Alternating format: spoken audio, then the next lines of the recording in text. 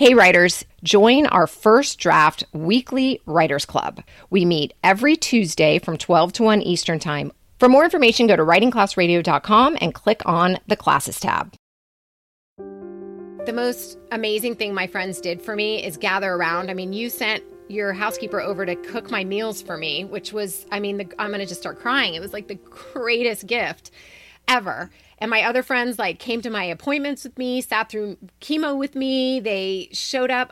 People I didn't even think liked me were sending food for my kids and picking them up and taking them places. I could not have done this without my team, my elephants and my friends. So I just want to take 1 second to tell our listeners and you about this really cool organization I found, 305 Pink Pack. And what they do is they provide services to people going through cancer, chemo. They are a group that helps people with cancer with daily chores, food, pampering, mental health, transportation. They swoop in to make your life easier. And they do it for free. They get donations from people like our listeners and my elephants and every elephant out there who is done pampering their elephant and their friend. That doesn't end there. So I think it's really important that we all help other people who need help during this time. Check out 305 Pink Pack. They will so appreciate your donations. Don't forget to get on and get your herd some elephant hats. Your donations go directly to the Pink Wig Project. We are pinking out in every way possible. So pinking out? Pink out with us. And you can find the elephant camo hat donation link at writingclassradio.com. I'm Andrea Askowitz, and this is Writing Class Radio. You'll hear true personal stories and learn a little bit about how to write your own stories. And I'm Allison Langer. Together, we produce this podcast, which is equal parts heart and art. By heart, we mean the truth in a story. And by art, we mean the craft of writing. No matter what's going on in our lives, Writing Class is where we tell the truth. It's where we work out our shit. There's no place in the world like Writing Class, and we want to bring you in. Today on our show, we take a look at bringing an obsession into a storyline. It's possible to go deep, deep, deep into an obsession that has almost nothing to do with what the story is really about. This will all make more sense when you hear the story and hear the discussion afterwards, so just stay tuned. The story you'll hear next is from listener Jackie Ashton. She submitted her essay to the show. The story was previously published in the March 2019 issue of Real Simple magazine. Jackie's story after the break. I'm Allison Langer, and every Tuesday from 12 to 1 Eastern Time, I host First Draft. It's a class, kinda, because you'll get a little bit of instruction, but mostly it's a group where you come together with other writers online, write to a prompt and share what you wrote. It's the only way to get better. Come join me. Check out all our classes at writingclassradio.com or go to patreon.com/writingclassradio to learn more. Have you ever thought, I'd love to have a podcast just like this one? Well, I can help. My name is Matt Kundle, and everyone at my company, the Sound Off Podcast Network, had a hand in making this show. Whether it was about the sound, the discoverability, or that you're just enjoying the show, we are all about the detail. If you think you have a podcast in you, reach out to me via email, matt@soundoff.network, or check out the website and become one of the great podcasts we work with at soundoff.network. We're back. This is Allison Langer, and you're listening to Writing Class Radio. Up next is Jackie Ashton with her story, Strength in Numbers. It's basketball season. Here in the Bay Area, home of the Golden State Warriors, winner of 3 of the last 4 NBA Finals, it is impossible to escape Warriors fever. Believe me, I've tried. Most Warriors fans find the team to be a source of pure happiness, but my feelings are conflicted. One part joy, another part anguish. When I see the blue and yellow Golden State Warriors flag waving in the wind outside a restaurant, I become dizzy with sadness.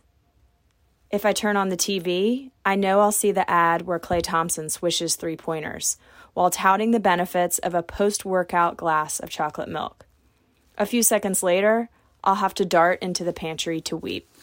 But I wasn't always flinging myself into closets to sob during Warriors games. Some people fall in love with their passion slowly.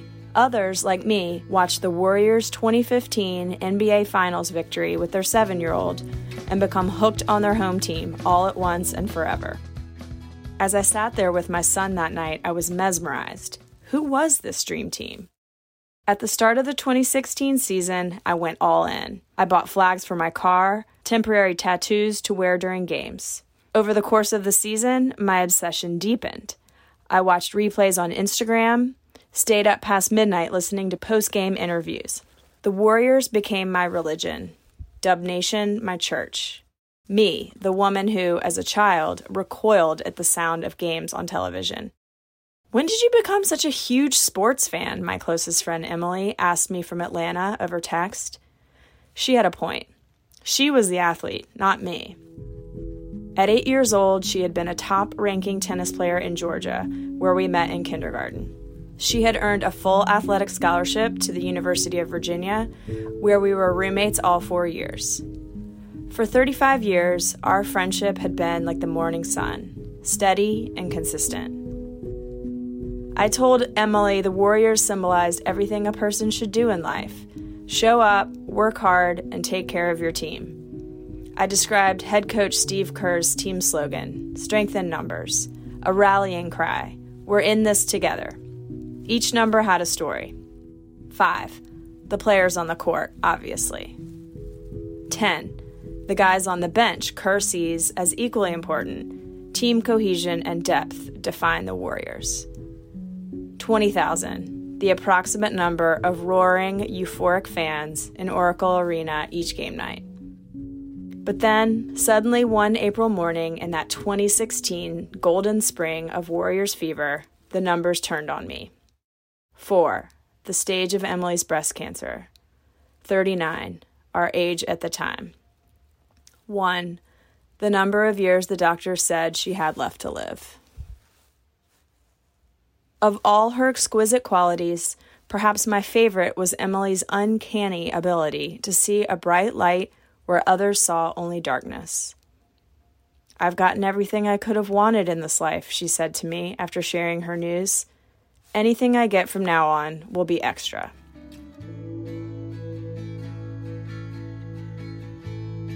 Some people pray to a Christian God. Others call out to Vishnu.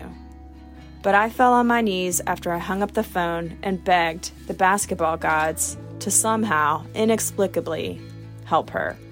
Could the same divine grace that allowed human beings to consistently drain three-pointers from new depths also, in some way, save my friend?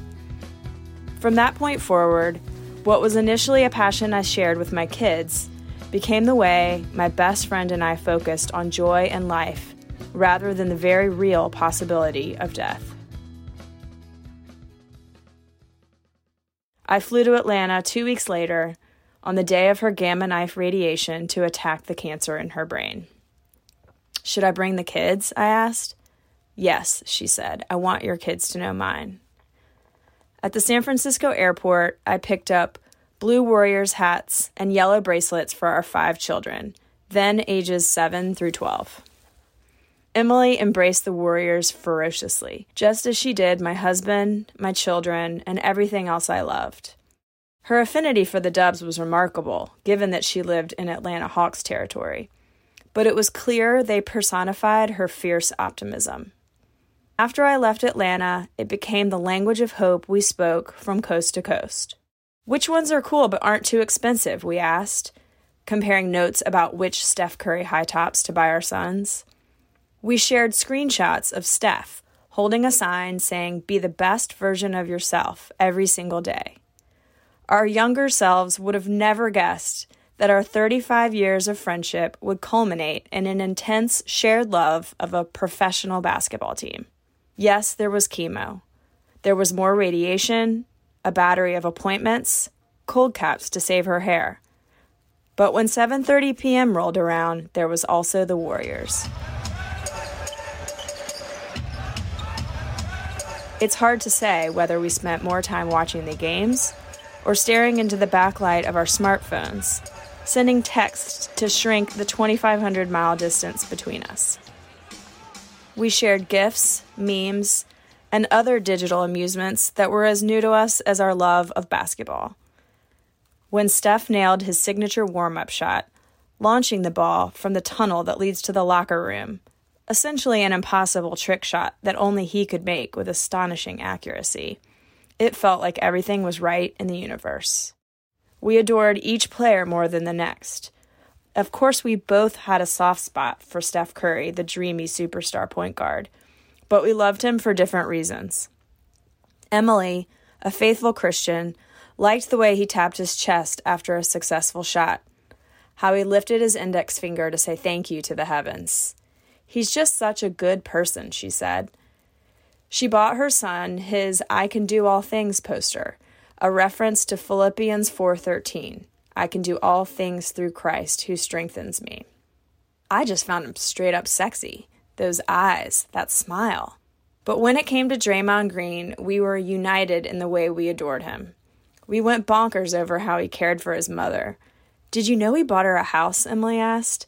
We loved his childhood nickname. Day Day, Emily would text me during the games whenever Draymond blocked a shot, stuck out his tongue, and flexed his biceps in his now infamous "look at these muscles" move. Going to a game at Oracle Arena with my kids and her basketball-loving younger son was an easy decision. We selected the Oklahoma City Thunder game on a Thursday night in November. Our tickets cost more than my first semester of college. You only live once, Emily said, laughing. By the time game night arrived, Emily's condition had worsened. More from the treatment than the disease itself, it seemed, but she still managed to fly to San Francisco. We drove to Oakland and stepped into Oracle Arena as the lights dimmed. The players huddled and danced like there was no tomorrow. I remember Steph lobbing a three-pointer. A second later, it went in so perfectly that the net barely moved. Emily looked me in the eye, and as only the closest of friends can do, we knew what the other was thinking. For that one moment, the reality that our time together might be running out melted away. There was only joy. It was pure, cosmic, pristine. 14 months later, on a cold January afternoon in Atlanta, Emily died. I was sitting on the front steps of her house when her husband came out to tell me. 2 days earlier, I had held her hand and kissed her on the cheek a final time. "I don't want you to leave," she said before I left, as usual, taking the words right out of my mouth. We buried her on a Thursday. Friends made a slideshow for the crowd of 800 that came to her service. I included the photo of us with the kids at the Warriors game. In that image, my smile is genuine. I didn't think she would die. The day after her funeral, I took my laminated United States dollar bill, the one with Steph Curry on it, as if he were president, out of my wallet. I tucked it away in a drawer in my closet. What a fool I was to think we were immune from the cold, hard facts of mortality. But for that one brilliant basketball season, I believed in the impossible. Tonight, I'm taking my son back to Oracle Arena to see the Warriors play the Los Angeles Lakers. Before we leave the house, I scroll through my old texts with Emily for the 1,000th time. I remember how excited she was to watch the Warriors play, just weeks before she died. One text reads, "About to watch the Dubs, are you?" Followed by rows of yellow and blue heart emojis. But now I feel betrayed by my team, like somehow it was their fault. I was duped. How could I have been so naive? Then I look at her words again, and it dawns on me. It was never about whether the half-court buzzer beater would fall in, but instead, what two old friends, unlikely basketball fanatics on opposite coasts, could share together when they believed it was possible. I put down my phone to tell my son it's time to leave for Oakland. I wish Emily and I could still communicate during the game like we used to. In a way, we just did.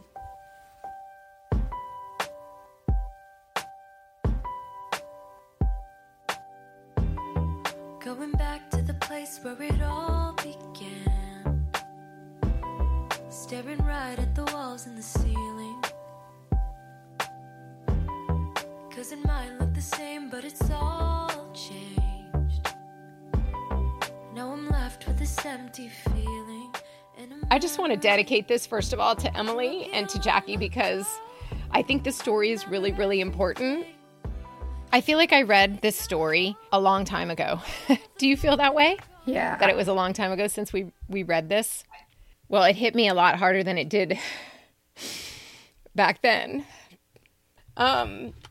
You mentioned before we started that you thought maybe it wasn't a great idea to put this out into the world now, considering the cancer that I'm dealing with and my recent news that there's still a mass and all that kind of stuff. But I do think it's really important for people to hear this story for a couple reasons, and then I want to talk about the writing. Their basketball bond showed them living life instead of waiting for death, and to me, that's everything. When you're sick, there is nothing greater than joy. And this gave them joy.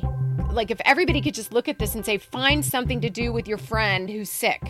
Go take a vacation with them. Go hang out with them. Just show up and be with them. And don't talk about the illness all the time. Like, really just enjoy life. That's why we're putting this out. It's going to cause tears. I'm sitting here crying. But it's important. It's an important lesson for all of us. Well, let's talk about the writing, because that is what's important too in this piece. Here's this obsession.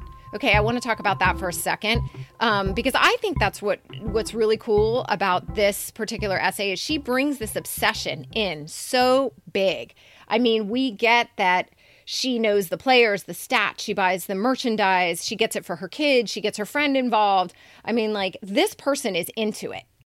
We understand this obsession that the narrator has because she tells us so many details. She does that like what so well. She's like, in 2016, she was all in. Well, what does all in mean? She tells us she got the flags for her car. She got temporary tattoos for her body. She listened to interviews in the middle of the night. I mean, she's obsessed. Yeah. So, but I love the way the segue, because don't you often think like, shit, how do I get to the story here? Because that's part of it, but that's not the whole part. How do I segue? And she did it expertly. When did you become such a huge sports fan? Emily said. That was perfect, because now who's Emily and why do we care about Emily? These essays are about the narrator. It has to be we care most about the narrator, right? So if you're going to just tell me about your friend and how she's sick, I'm going to be like, and who is she in your life? But this narrator shows us her obsession, how she got her friend involved, and how this friend impacts her life. And I think that's what the beautiful thing about the story is. She also set the story up really well by telling us right at the beginning that basketball for her, the Golden State Warriors, is a mix.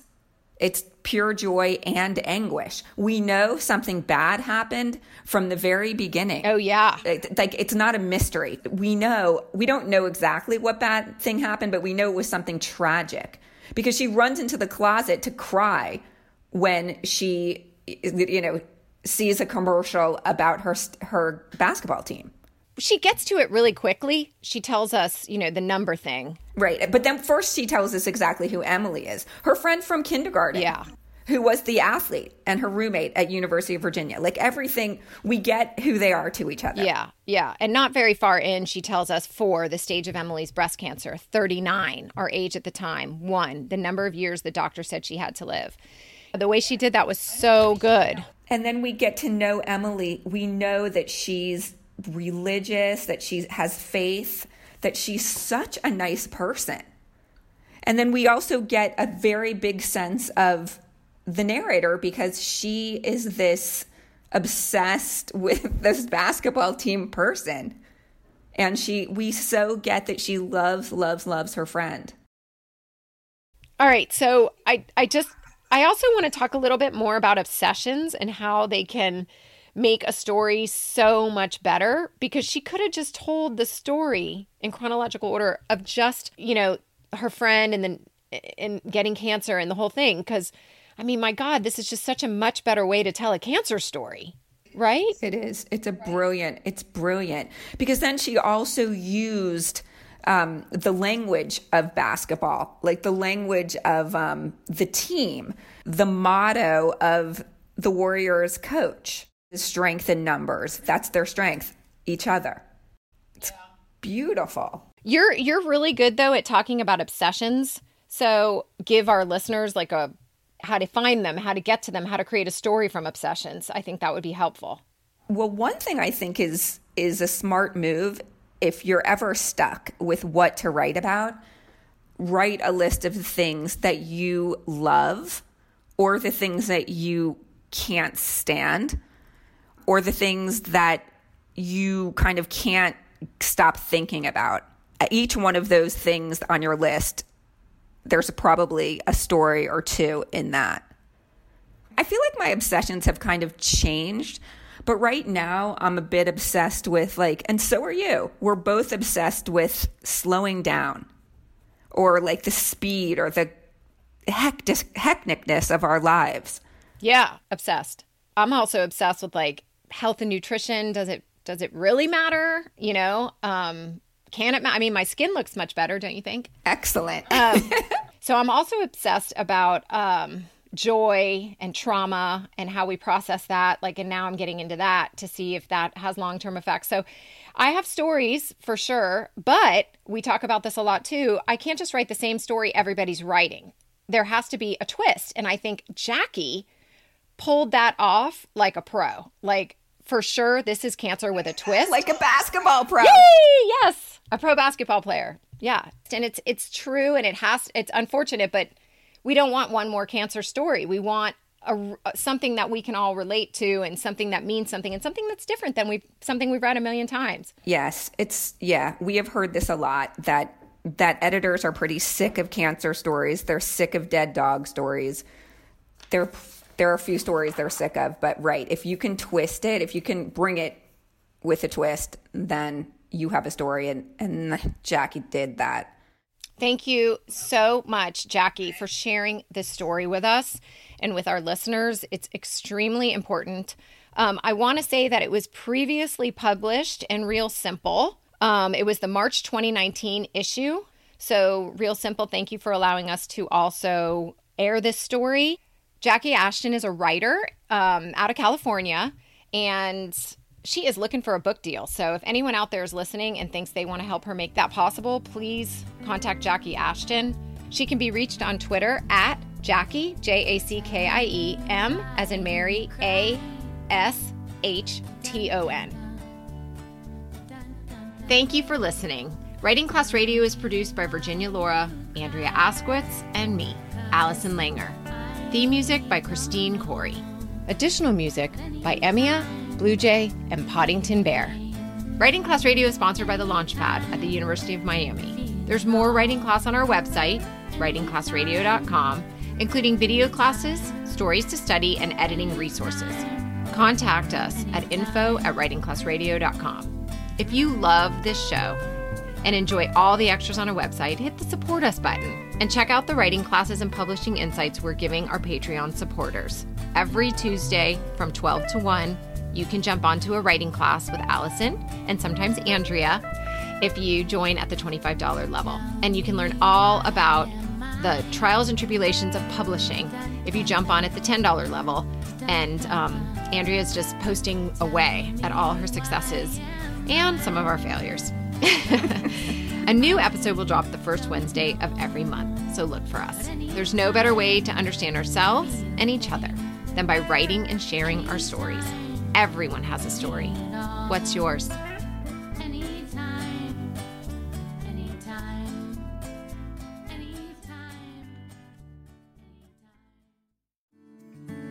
Come on a journey like no other, where you will discover many roads that will lead you to a happier, healthier, and more stress-free life. And the beauty is, you don't need any vacation time for this adventure. The journey will come to you. Join Avery Rich on your very own journey into yoga. Along the way, she will demystify yoga poses and guide you into a yoga posture or short sequence, all in less than 15 minutes. You have nothing to lose but stress. the Journey into Yoga podcast. It's not for people who like yoga, it's for people who don't like yoga.